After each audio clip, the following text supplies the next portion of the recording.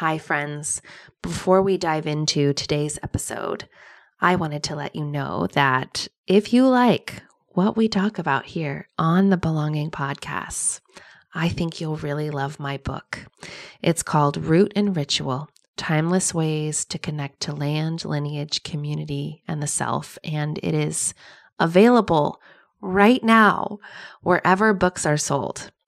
It is a beautifully illustrated guide to connecting with the earth, your ancestors, and your communities as you come home to your whole self. Though we live in a radically different looking world, the needs of our bodies and spirits are the same as the ancestors we come from. I divide this book into 4 parts: land, lineage, community, and self, and I take you on a journey for engaging more deeply with your life. I provide stories from my own life, and I share rituals, recipes, and ancestral wisdom, journal prompts to support you on your individual and unique and sacred path. You can get more info and bonuses at rootandritualbook.com and pick it up at your favorite bookstore, online, or in person. Thanks for all your support. It means the world to me.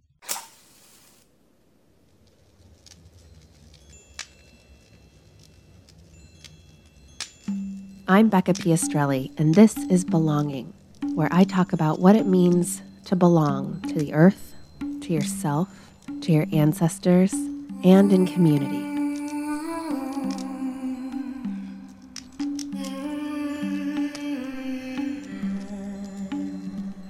Today's episode is addressing a question I got from a DM, a direct message on Instagram, from someone who was interested in my thoughts on rites of passage.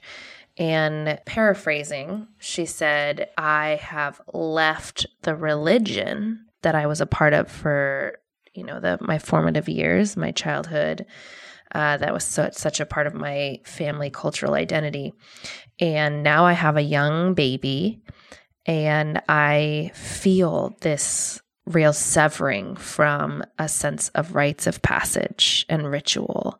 And I want to know, how can we cultivate this when we don't have that religious or cultural foundation? And I read what she wrote and I thought, me too. I too feel this like, whoa, I really need some ritual. I really need some community gathering and witnessing around pretty important stuff that's happening in my life that happens to lots of other people. And like, what are they doing? No one's talking about what they're doing. And I've been thinking about this. I've been talking about this. So I wanted to go deeper into what to do when we lack rites of passage and ritual in our lives. And first, I want to say I am not a rites of passage theorist, and there's some amazing people out there talking about rites of passage. The 2 people that come to mind are also former guests of this podcast, and that is Lara Valeda Vesta, who wrote the book Wild Soul Runes, and she also talks about, I've had a guest twice on this podcast. She also talks a lot about rites of passage, not just the traditional ones, but ones that have to do with, for instance, disability or sickness or grief. And the other one is Jessie Harold, who I'm actually in her Mother Shift program right now, specifically for mamas in that matrescence period, those 2 to 3 years of really stepping into mother. And I know that she has done a lot of research about rites of passage.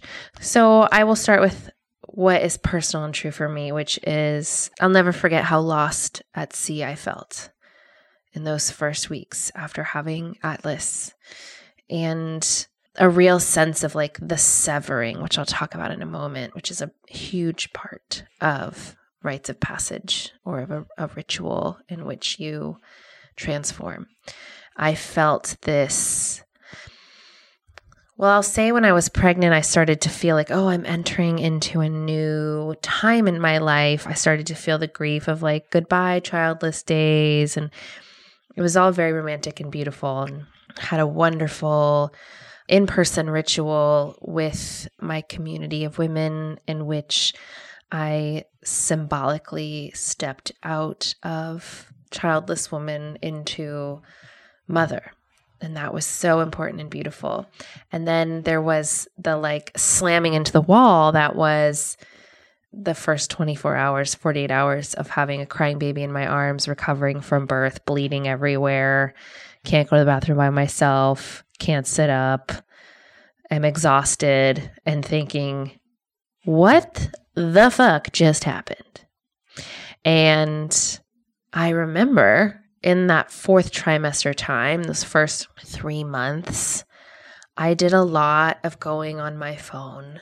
And I've shared this before, that particularly in the isolation of a new parenthood plus pandemic, which was in full swing in late 2020, I realized that the phone and social media and texting were my primary way of getting my connection needs met. And I've talked to so many women who, you're up in the middle of the night breastfeeding or with a colicky baby, and it's so helpful to be able to text someone or see people posting in a group you're in.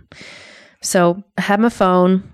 I was fully on it a lot, and I started sharing what I was going through pretty honestly, mostly on Instagram, entirely on Instagram. And I would post in the middle of the night when I was holding a crying baby. I would post in the morning when I would be absolutely wrecked with exhaustion. I would post when I was nursing.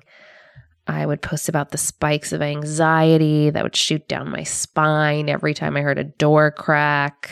I would post about hearing phantom cries or frantically searching under the sheets of my bed for her, only to realize she was sound asleep in the bassinet next to me. Apparently this is a thing.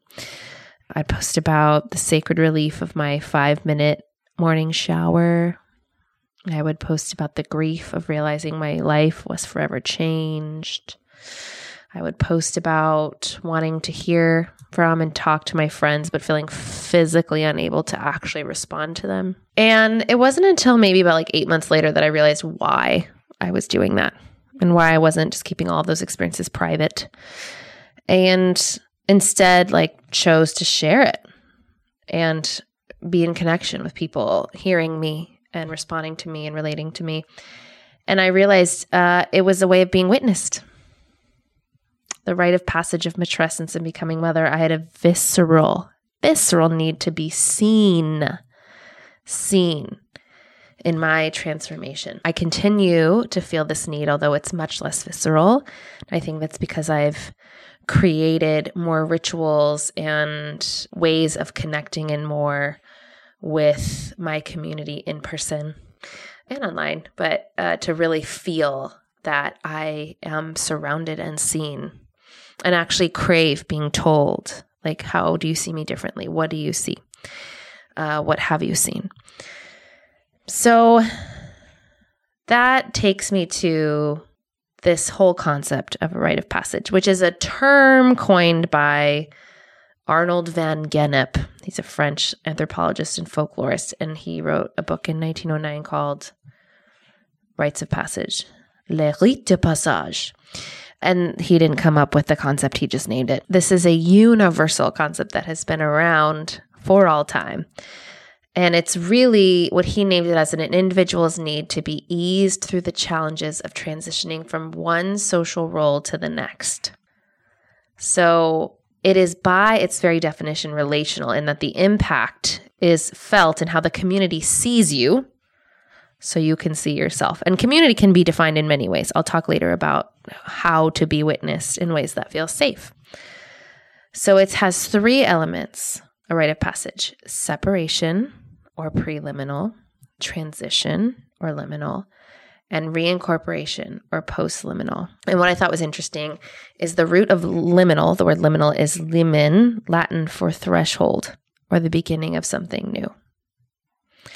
So the separation phase is what I felt viscerally and pop when the first few days after giving birth. And some folks feel it over time, or it can be symbolized, where the person on whom the rite is centered is symbolically severed from their old status. In my case, being a childless maiden, if you will. And it can be symbolized in so many ways: cutting hair, walking away from a parent, like perhaps when ascending into adulthood, or physically moving the body from one location to another. And then from there is the period of transition or transformation, where they are in between phases at the threshold of their new identity, the movement, if you will, from one to the other. And this could be spending a few days alone in the wilderness, which is a very old concept in many indigenous cultures, including my own. And when I did a ritual when I was pregnant for stepping to mother, I walked along a rose-strewn corridor in which members of my community held up roses, and it was walking through from one place to the other. And then I stepped inside a rose petal circle on the other side. It can be moving the body, an expression of change through dance or song. There are so many ways, or it is felt internally and quietly, maybe more subtly. And then the reincorporation, the return to be seen as transformed, to be seen in a new role. And this is the one I'm really craving, is to be seen as transforming. So I'm sharing all of this because when I talk about it, and I talk about it a lot, I feel a sense of grief and anger and sadness in my own body and from people that I talk to. A sense of, oh my gosh, that is the way, and I don't have it, or it's been lost. And there's this, in these modern times, these rites have been lessened or tucked away into smaller, more isolated spaces marked by dogma or likeness, right? By this person who wrote me, said, I had it in my religion, but I left my religion, so I don't have it anymore.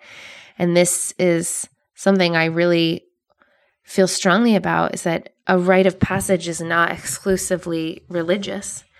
It is our birthright to reclaim and create and be in witness of each other's transformations, because you can't live a life without being transformed in many, many ways. And we're living in a time where so many of us are feeling an aching sense of loss of meaning in our lives and disconnection from these old ways of being, ways that give us deeper purpose and understanding of the different stages we naturally move through during our lifetime. And so what is the result of this loss? We're super uncomfortable with death, and we can't really show up for each other in our times of grief and sickness or death. We reject the aging process in our own bodies and others, right? We sort of frozen in time. We have a fear of the natural world. We want to tame it or kill it off, or we're scared of it, or whatever it is. We build walls away from it, and a separation from seeing each other as transforming. I think a few have lasted through the times, right? The most natural one to me is marriage, which not everyone does. But I just notice we have such a lack of ritual and honoring of rites of passage that the ones that have remained, there's almost too much pressure on it. This is my theory. This is my theory about this whole concept of bridezillas or monster-in-laws, which is just so a misinterpretation. But we get so jazzed about the ritual. And if it's one of a few or the only one we can really participate in culturally, I see it at baby showers too. It's just what if we can spread that energy and excitement out to be, what if we were every weekend or every month participating in our own or someone else's ritual of rite of passage? There can be an easing of the pressure on that, but I digress. So what do we do when we feel like we have no modeling or book that tells us what to do, like what to wear, what to smell, what to cook, what to say when it comes to these moments of meaning in our lives. My friend Noelle Ruth, who also helped me edit my book, she sent me a quote from Malidoma Patrice Somé. He's a West African spiritualist practitioner, and he has a book, Ritual, Power, Healing, and Community. And he wrote, "Without ritual, humans live in nostalgia." Without ritual, humans live in nostalgia. So without the regular practice of ritualizing our lives, all of us, even the quote boring lives, we have these moments of meaning and transformation. Without that regular practice, we yearn for times past when things felt more meaningful. This feels true. I think it's because our brains have a tendency, particularly in moments of discomfort or suffering, to recall positive memories over negative ones. It's like a method of mood repair. So we look back with sympathetic affection and a sense that things were in some way, quote, better then. And it's an excellent coping mechanism for challenging mental health moments, but it doesn't serve a deeper need for us to respond to and digest what is happening to us in the present moment. And then we collectively move away from the initiatory experiences of life, like death, birth, marriage, divorce, menopause. For example, there are many, many, many more. And we dwell in the nostalgia of the past, so we can't show up for each other in the ways we desperately need. I have been that human who craves it. I mean, I'm the one who's like watching Downton Abbey and reading the books about the Red Tent and all that stuff, and then seeing myself, with a friend who's suffering and watching how it's actually hard for me to take the steps towards bearing witness to their initiation. And I'm a human being who did not grow up with a lot of rituals, but also craved them. And I would try to seek them out in so many ways. Like, I remember I chose to receive communion in the Episcopalian church at the age of 12, strictly because of the ritual, because I loved the incense and the singing and the bells. And I joined a sorority, and my favorite day was the day we welcomed in new members, and what we wore and what we said and what we spoke and the way we shook hands and all of that. And in my 30s, in the last basically decade, I've sought out and made a regular practice of honoring the sacred in my life and realizing, no matter how small and seemingly insignificant, that creates a steadiness in my soul. So I'm not obsessing over the baby shower. You know what I mean? So when I became pregnant, I could feel how vital it was for me to have rituals where my community could support and witness me in the transition from maiden to mother, if you will, and all the shifts to my identity and ways of life that go along with that. So for the woman who wrote me, for anyone who feels like, there were actually a lot of major transitions I've gone through that did not receive proper honoring, and I'm really sad about that. Feel your grief. Feel that. And I think it's entirely possible. I learned this on the Green Hills of Ireland from Karen Ward of Sliabh Cree and Moon Mana, link in the show notes, that we can actually relive those moments with sacred honoring. I've talked about it before. It's a powerful method of reclaiming our ability to ritualize our lives. I know we crave the rule book or the sacred text, and where everyone knows what to do, and we all stand in the north and say the same thing and sing the same songs. And also, I think there's an opportunity for leadership in our communities, in our lives, to model new, healthy, communal ways of ritualizing our lives. I lead this workshop, Passage Craft. I led it last spring where I had everyone share in the comments, like, what significant initiatory moment in your life do you want to bring ritual to? And there were so many. Like my parents' divorce when I was 9, and this was a woman in her 60s. Or my first sexual experience where it didn't feel safe and I wasn't fully conscious. Wow.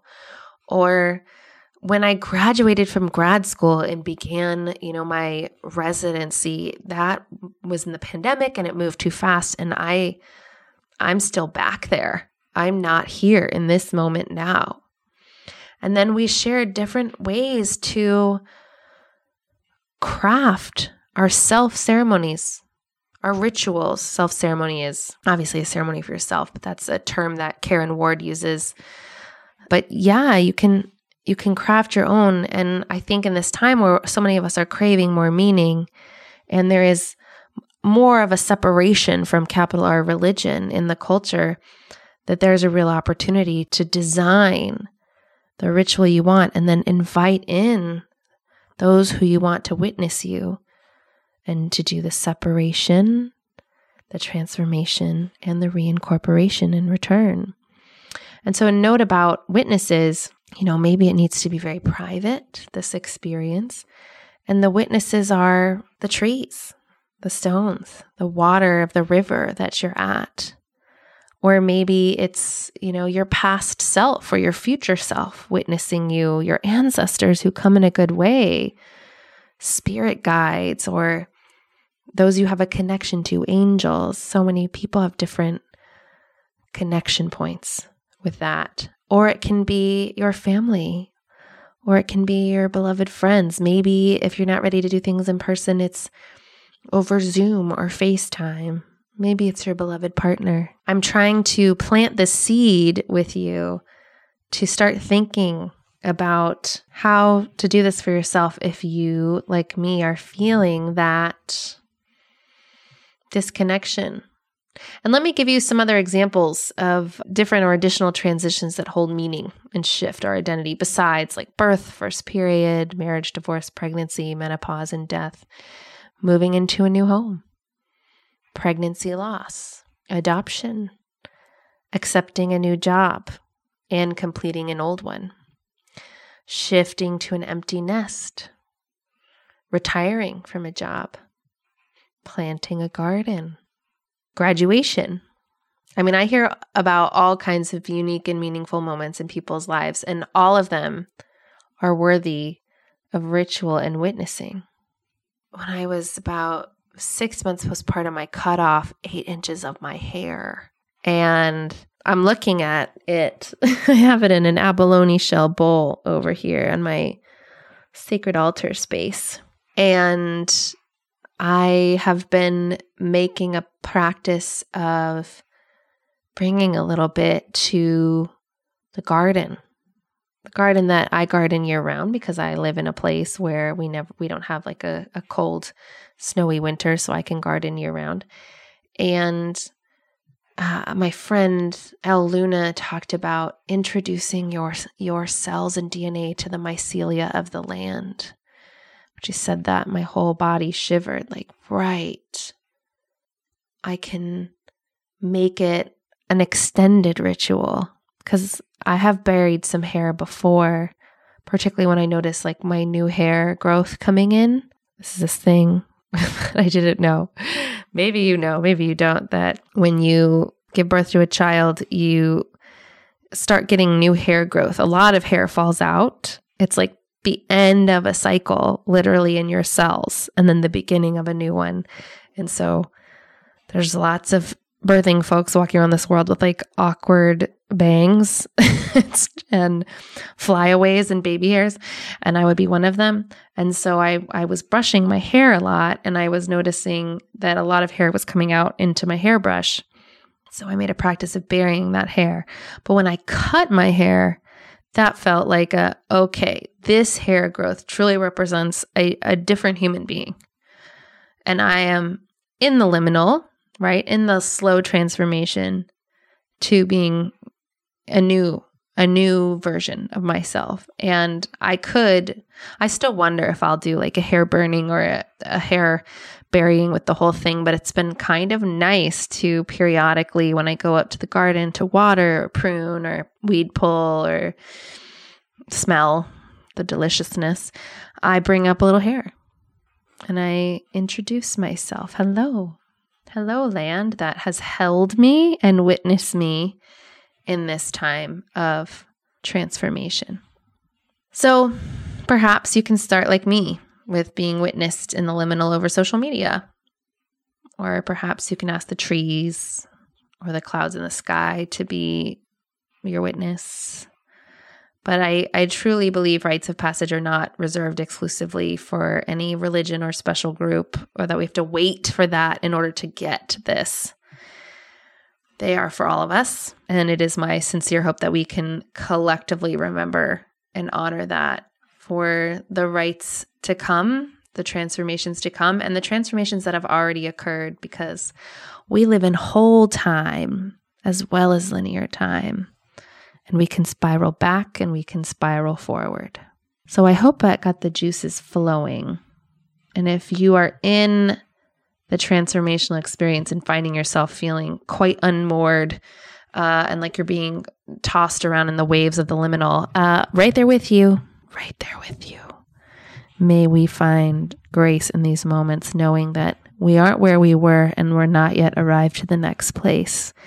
And that is a natural part of being a part of the living world. I'll talk to you soon. Bye.